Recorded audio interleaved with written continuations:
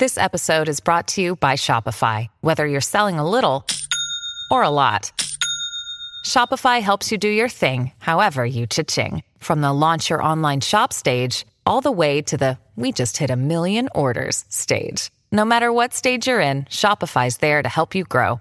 Sign up for a $1 per month trial period at shopify.com/special offer, all lowercase. That's shopify.com/special offer.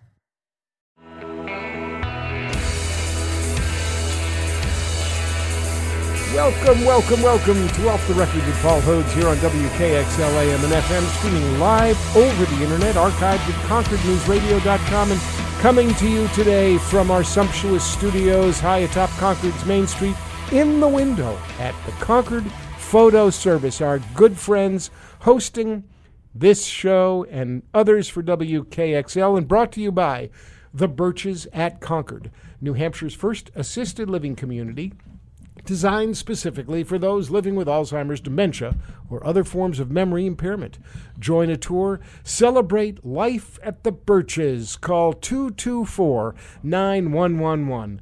Well, it's been another exciting week in the world, my friends, because today my name is Dominic, and I'm a doorman here at the Trump Tower on Concord's Main Street. You can find us like at 2 North Main Street in Concord. Donald Trump has built a whole new tower. It's 72 stories high. It's gold.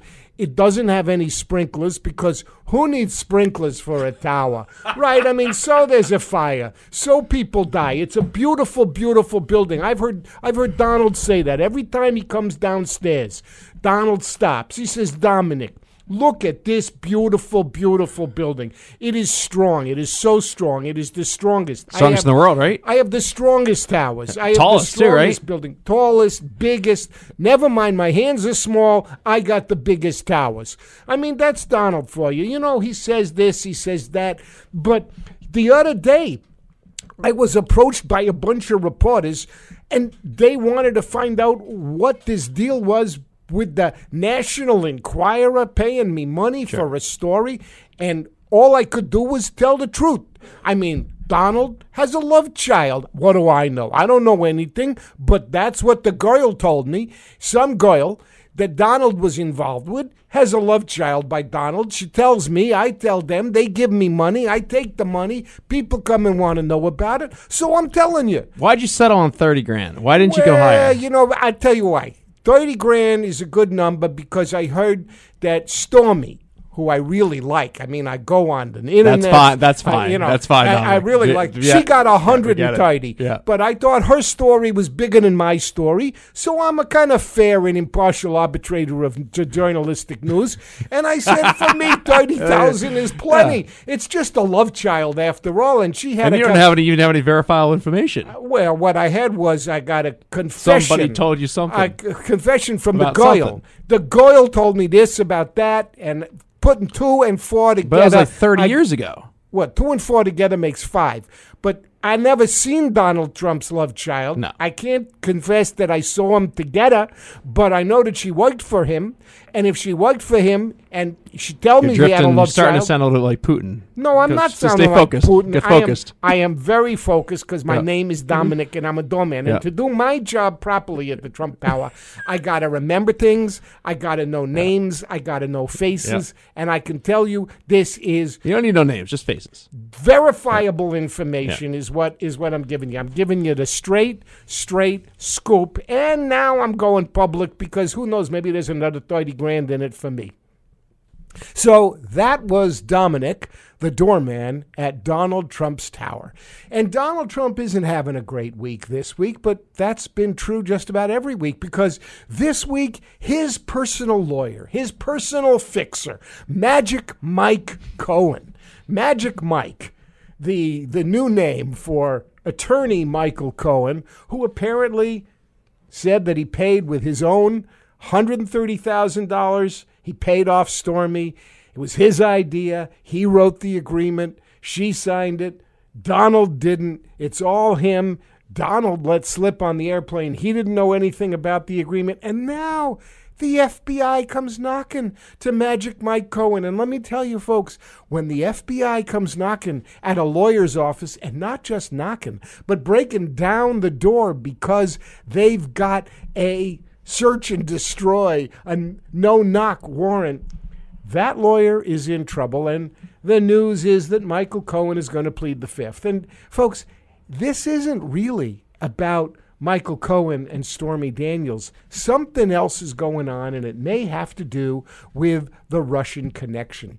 Because Michael Cohen was married to a Ukrainian woman and was involved for a long time in the taxi business in New York. Now, let me tell you I'll tell you the taxi business in New York.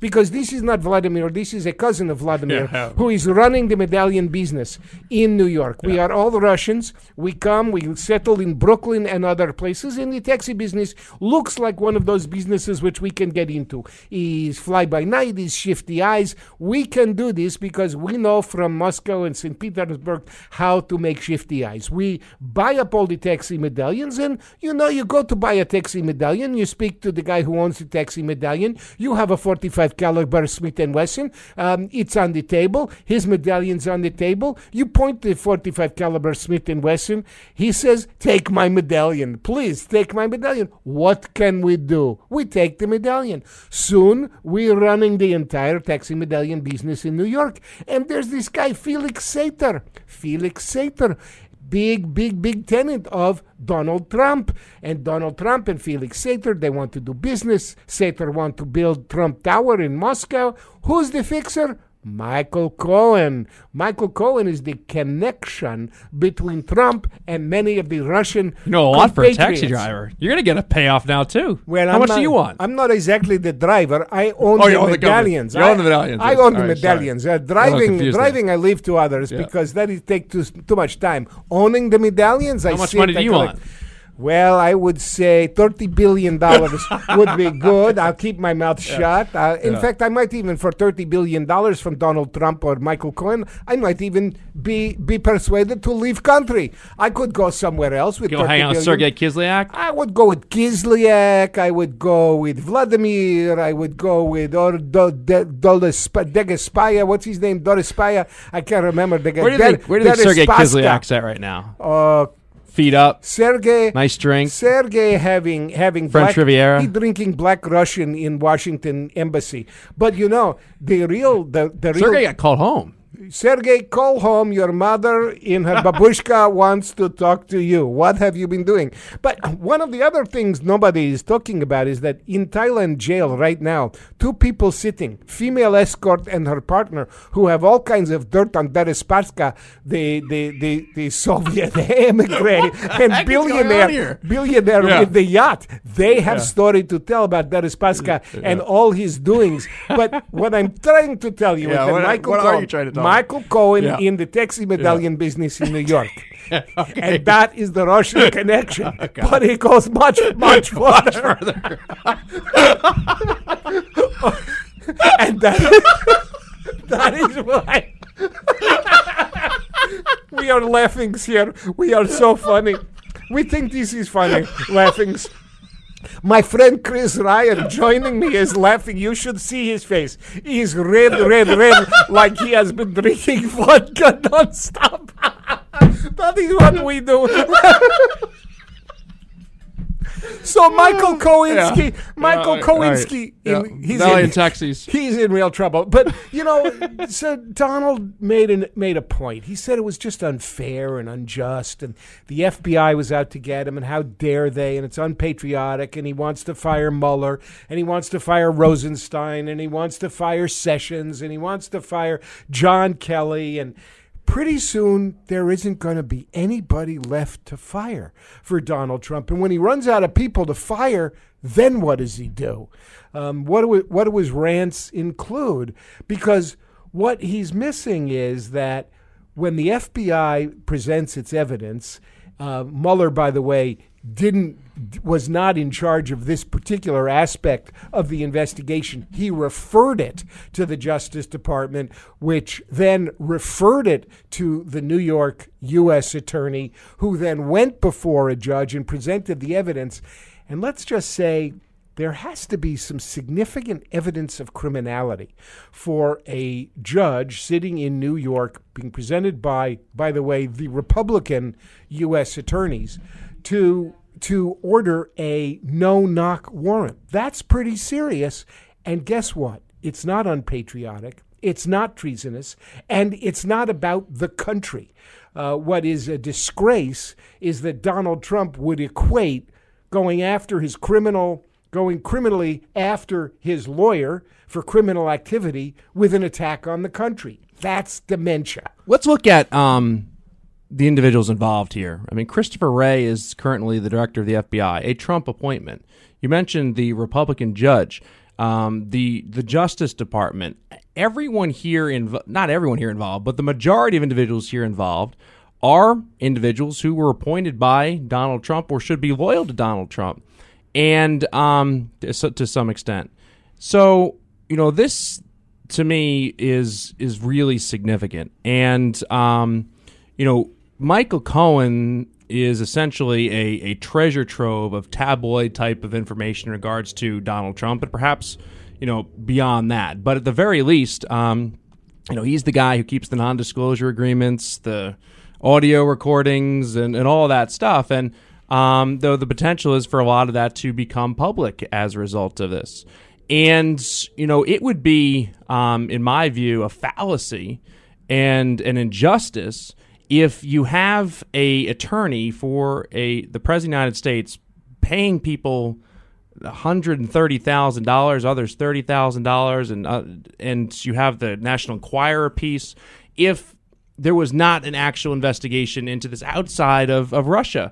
An investigation is an investigation, so there could be criminal wrongdoing, there could not be criminal wrongdoing. I mean, you can give $130,000 to people, but are you declaring it? Is there the taxable element and all the other things? Is it for campaign purposes? Is it for campaign purposes? Is it campaign money? And who knows about it? All these things need to be looked at. And so for those who are out there screaming, witch hunt and all of that, if this were Hillary Clinton or Barack Obama, you have to look at things from and try to step beyond your own hypocrisy at times and say, if this were on the other foot, well, how would I react? To pledge blind loyalty to anyone, to me, is kind of ridiculous. And, if this were Hillary Clinton and, Bill and Hillary Clinton were found to be paying people off, and Bill Clinton or Hillary Clinton had given people, a porn star, $130,000, Sean Hannity and the rest of them would be doing this every night. They'd be apoplectic about this. They'd be calling for them to be jailed. And for now, this to be a witch hunt because it involves your guy, and I just don't. I don't get how people cannot have cannot have the self-awareness to understand, how they should view things, and that they need to put America first. They need to put institutions first, and who we are as a country before political party. Chris, one of the things about you that really just frosts me, it burns me, is you're so old-fashioned. Come on. Put the country first. Instead of politics. Try to put the country first. The idea that no man is above the law, not even the president, is just so like old school. You are just out of it.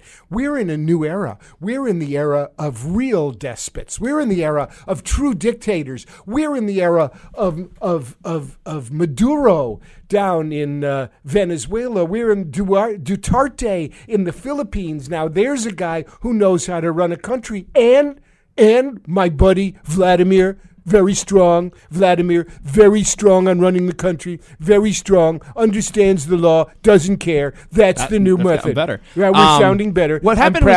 I've been practicing. When I'm not here, I'm practicing. How do I talk? Like Donald Trump. I'm practicing all the time. It just came out this time. It's much, much better. People, I want you to write to the station. Tell them, thank God, his Donald Trump impersonation is now stronger, very much stronger. I have the best impersonations. Benghazi, as an example, was a situation that required a congressional investigation. There were things that didn't make sense. There looked like there was a cover-up, there was misinformation, And there was a need to investigate what the Obama administration, Susan Rice, knew and what Hillary Clinton knew. And if you were calling for an investigation in that circumstance, but you don't think that there's an issue with Russian collusion or Russians being involved in our election, but thought that that was bad and was terrible, and that you needed that needed to be indictments and everything else, you need to take a look at things. You have to take a look at it. It's just a witch hunt. I'm telling you, it's just a witch hunt. There's no collusion. There never was any collusion. I don't know anything. I mean, just listen to what I say. And you know, I don't know anything. I talk like a fourth grader because I don't read. I can't read. I don't like to read. Even if I could read, I wouldn't read because I know best about everything.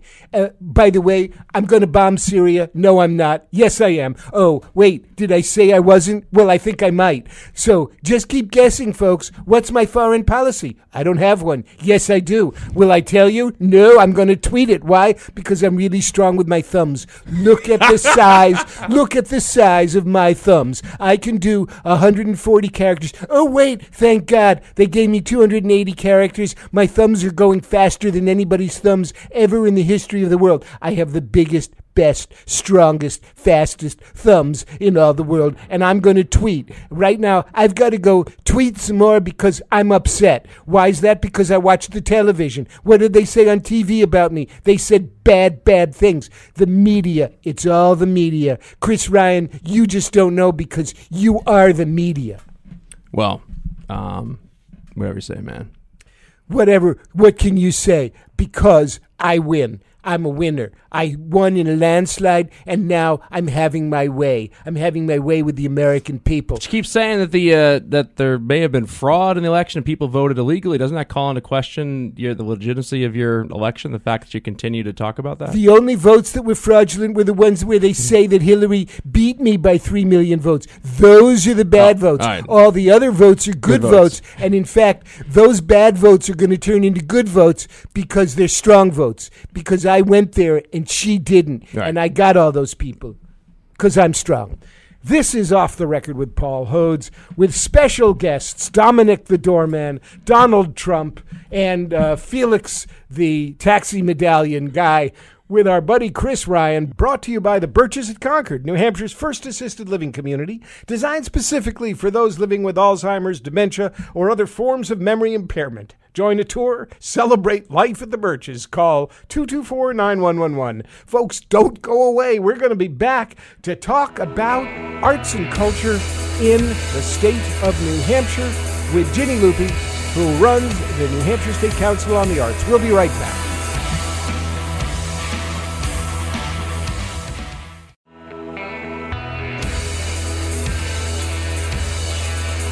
Welcome back to Off the Record with Paul Hodes here on WKXL AM and FM, streaming live over the internet, archived at ConcordNewsRadio.com, and coming to you from our sunny studios high atop Concord's fabulous Main Street, watching the pedestrians come and go from our window at the Concord Photo Service, brought to you by the Birches at Concord, New Hampshire's first assisted living community designed specifically for those living with Alzheimer's, dementia, or other forms of memory impairment.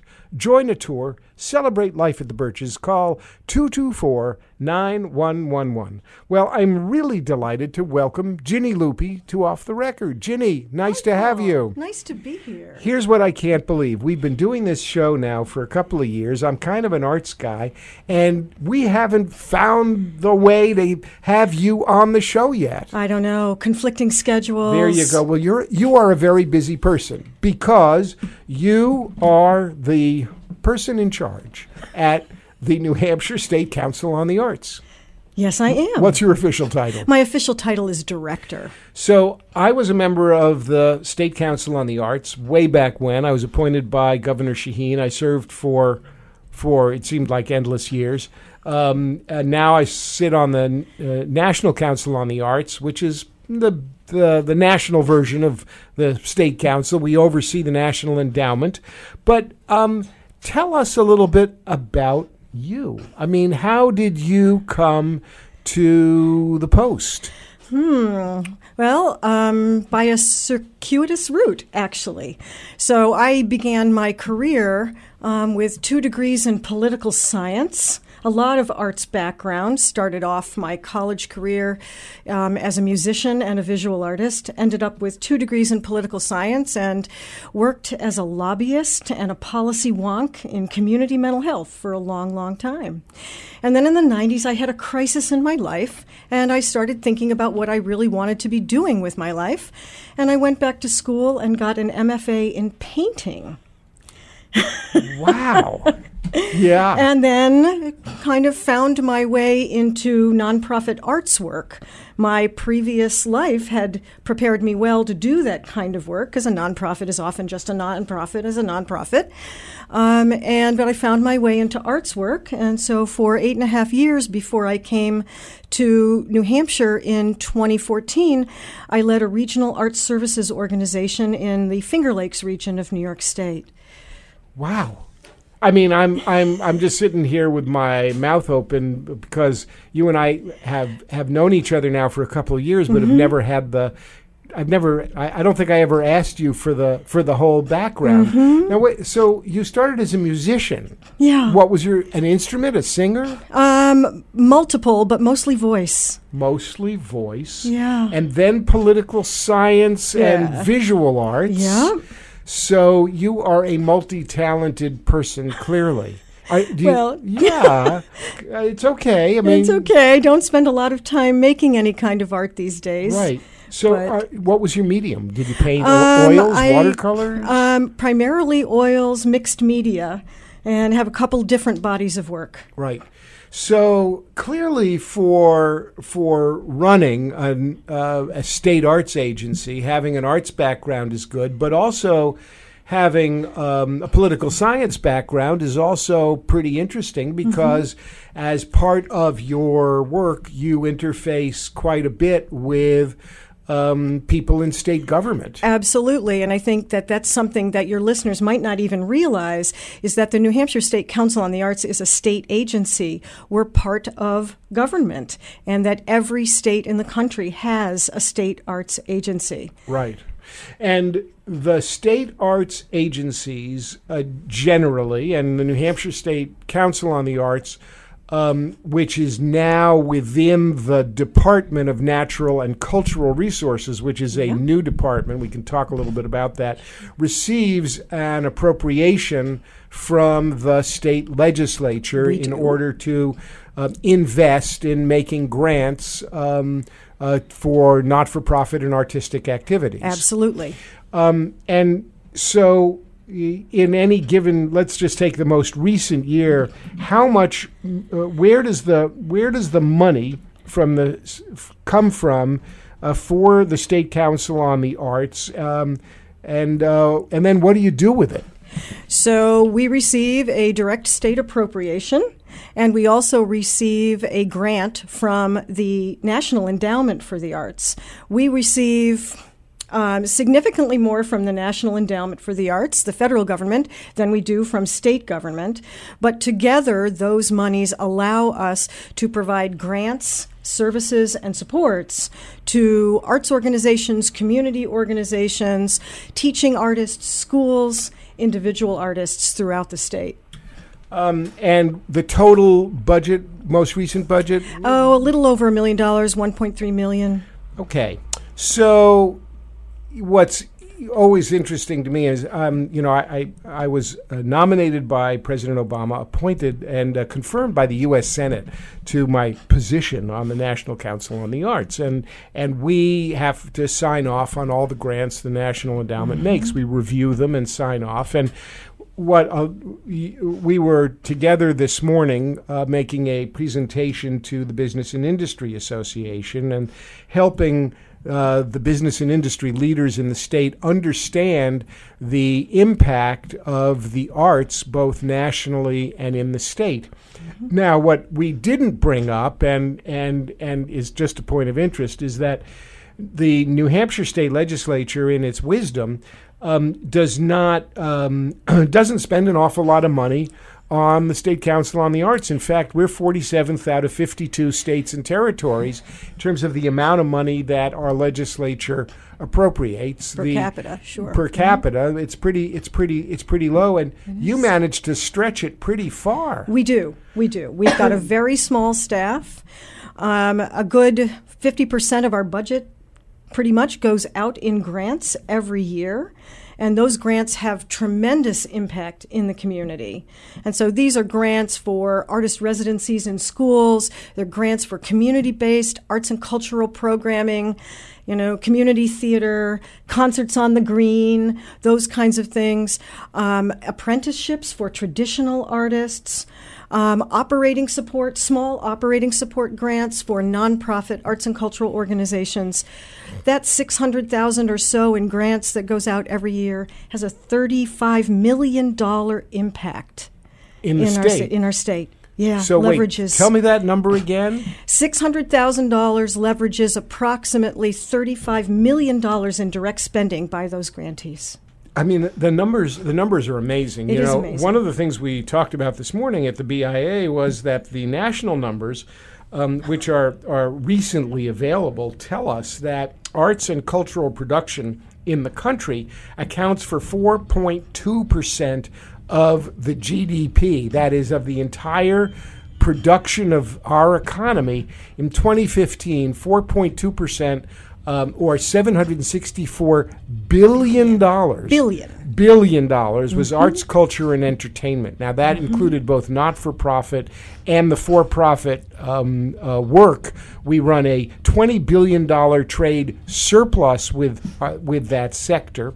And the arts and cultural sector in this country is a bigger line item on the Bureau of Economic Analysis GDP study than agriculture, than transportation and warehousing, or construction. Yeah. Bigger. Folks, the arts in America are bigger business than agriculture. I'll say it one more time. The arts in America are bigger business than agriculture. And the reason I repeat it is because so few people really understand the size and impact of our arts and cultural industries. And, one of the questions we got this morning was, well, basically, why should the government spend money on the arts? I mean, why? Why, with all the things that the government ought to do, why are we spending money on the arts? I mean, the questioner said, I go to the arts, I attend the theater, I pay for my tickets. Why should we as a public spend tax dollars on the arts? Is there an answer? I think that there are numerous answers here. And of course, my answer to the question this morning was that the federal government and state government investment in the arts helps level the playing field so that everybody can access the arts. And this is very, very important. Otherwise, we end up with an elitist system where only people who can pay for the arts will access the arts. And we firmly believe on a state level and on a federal level that the arts should be available to everybody. We also know that if the arts are available across all sectors and in underserved communities or economically struggling communities, that people who access the arts have better long-term life outcomes. So children who are exposed to the arts at a young age perform better in school, get into college, get good jobs, contribute to the economy. So there's a direct relationship between this small amount of money, really, when we're talking about the National Endowment for the Arts, it's 0.004% of the federal budget, that spending this small amount of money upfront can reduce costs later on for things like prisons, drug treatment, financial assistance, food stamps, the list goes on. If I'm talking to a business person, I would say this, that no matter where you are in business, your employees are going to come from all over. That's right. And they're not just going to come from rich communities where people can afford privately to pay for access and participation in the arts. They're going to come from all over.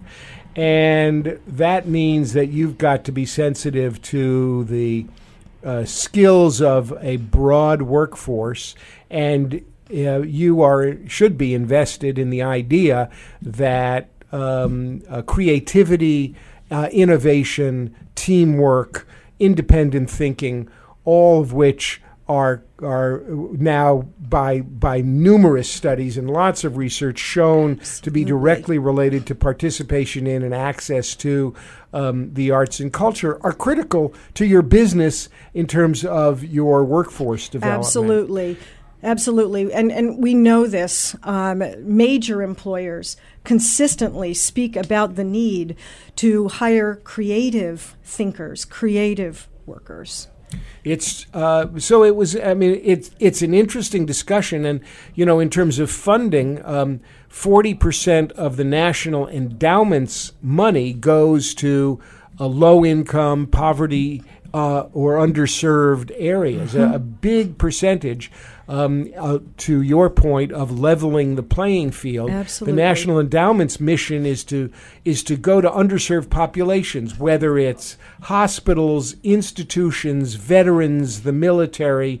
There are all kinds of areas where, above and beyond simply access and participation in the arts for people that we think of, there are lots of innovative things happening with the arts, whether it is for our veterans and military suffering for PTSD or dealing with our epidemic and the crisis of opioid abuse and substance addiction. Absolutely. We have a grant program in Arts and Health that actually funds projects that are working with veterans and working with people with addiction. And that is something that's on my radar to expand as we go into this next budget year. I think this is absolutely crucial in New Hampshire. We know that the arts, integrating the arts into opioid treatment and recovery programs, increases the level of success of those programs. We're talking with Ginny Lupe, who is the executive director. Is that the right title? Director. Director. But she's the executive, and she's the director at the New Hampshire State Council on the Arts here in Concord. This is Off the Record with Paul Hodes on WKXL AM and FM, streaming live over the internet and archived at ConcordNewsRadio.com, where you can binge listen to past episodes to your heart's content, one after the other. Don't fail to binge listen to Off the Record, brought to you by the Birches at Concord, New Hampshire's first assisted living community, designed specifically for those living with Alzheimer's, dementia, or other forms of memory impairment. Join a tour, celebrate life at the Birches, call 224-9111. We will be back after this. Don't go away. We're back. It's Off the Record with Paul Hodes here on WKXL AM and FM, streaming live over the internet, archived at ConcordNewsRadio.com for your binge listening pleasure, and brought to you by the Birches at Concord, New Hampshire's first assisted living community, designed specifically for those living with Alzheimer's, dementia, or other forms of memory impairment. Join a tour, celebrate life at the Birches, call 224-9111. We are talking with Ginny Lupe, the director of the New Hampshire State Council on the Arts, her first visit, believe it or not, to Off the Record. It's hard to believe. I've been trying to get her on this show for months and months and months, and she's finally been able to make herself available. I am so thrilled because, Ginny, I have to tell you that my dear friend Van McLeod was so excited when he told me that you had taken the job as the director of the New Hampshire State Council on the Arts. I think he saw it as critical to the success of the arts in New Hampshire, and you have been doing just a terrific job because you're really smart. The arts have made you smart because arts are at the heart of smart. How's about that? Absolutely, but it's absolutely true. I was really fortunate to grow up in a very arts-focused household, politically focused too. But the arts were an integral part of our lives from the time that we were very, very small children. And so I had the benefit of piano lessons and community theater and dance and visual art. And I know that it shaped me in a very positive way. It helped me form my worldview. It gave me a way to express myself. It helped improve my academic performance for sure. I think music absolutely had a lot to do with that. And I consider myself very fortunate. I want everybody to have those kinds of experiences.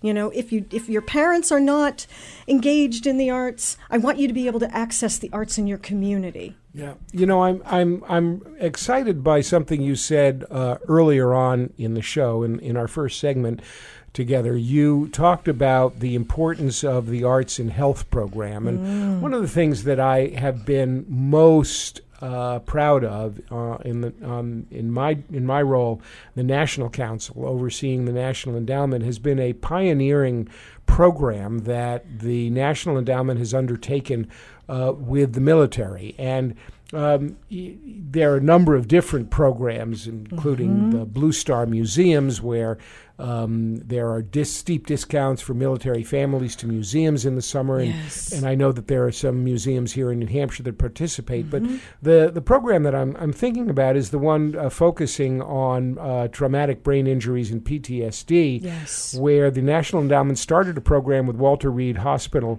to see whether or not arts therapy and arts in health for brain injuries and PTSD could make a difference. And what that program, which was pioneered at Walter Reed, and a lot of research was done over the past few years, has now expanded to 11 other military facilities around the country. Absolutely. And it will soon be expanded even more, because the military and the research is showing that among the 40 different modalities used to treat brain injuries and PTSD, the arts are in the top 4, and they're the least expensive. So basically, they're the least expensive, most effective way many veterans and active duty military have found to deal with their issues. And I'm really hopeful, and that your focus on arts in health in New Hampshire can extend to our military and veteran communities, because here in New Hampshire, one of the things that was always of real importance to me was the fact that we have a very high percentage of veterans here in New Hampshire. It's about 10% of the population, which per capita is very high.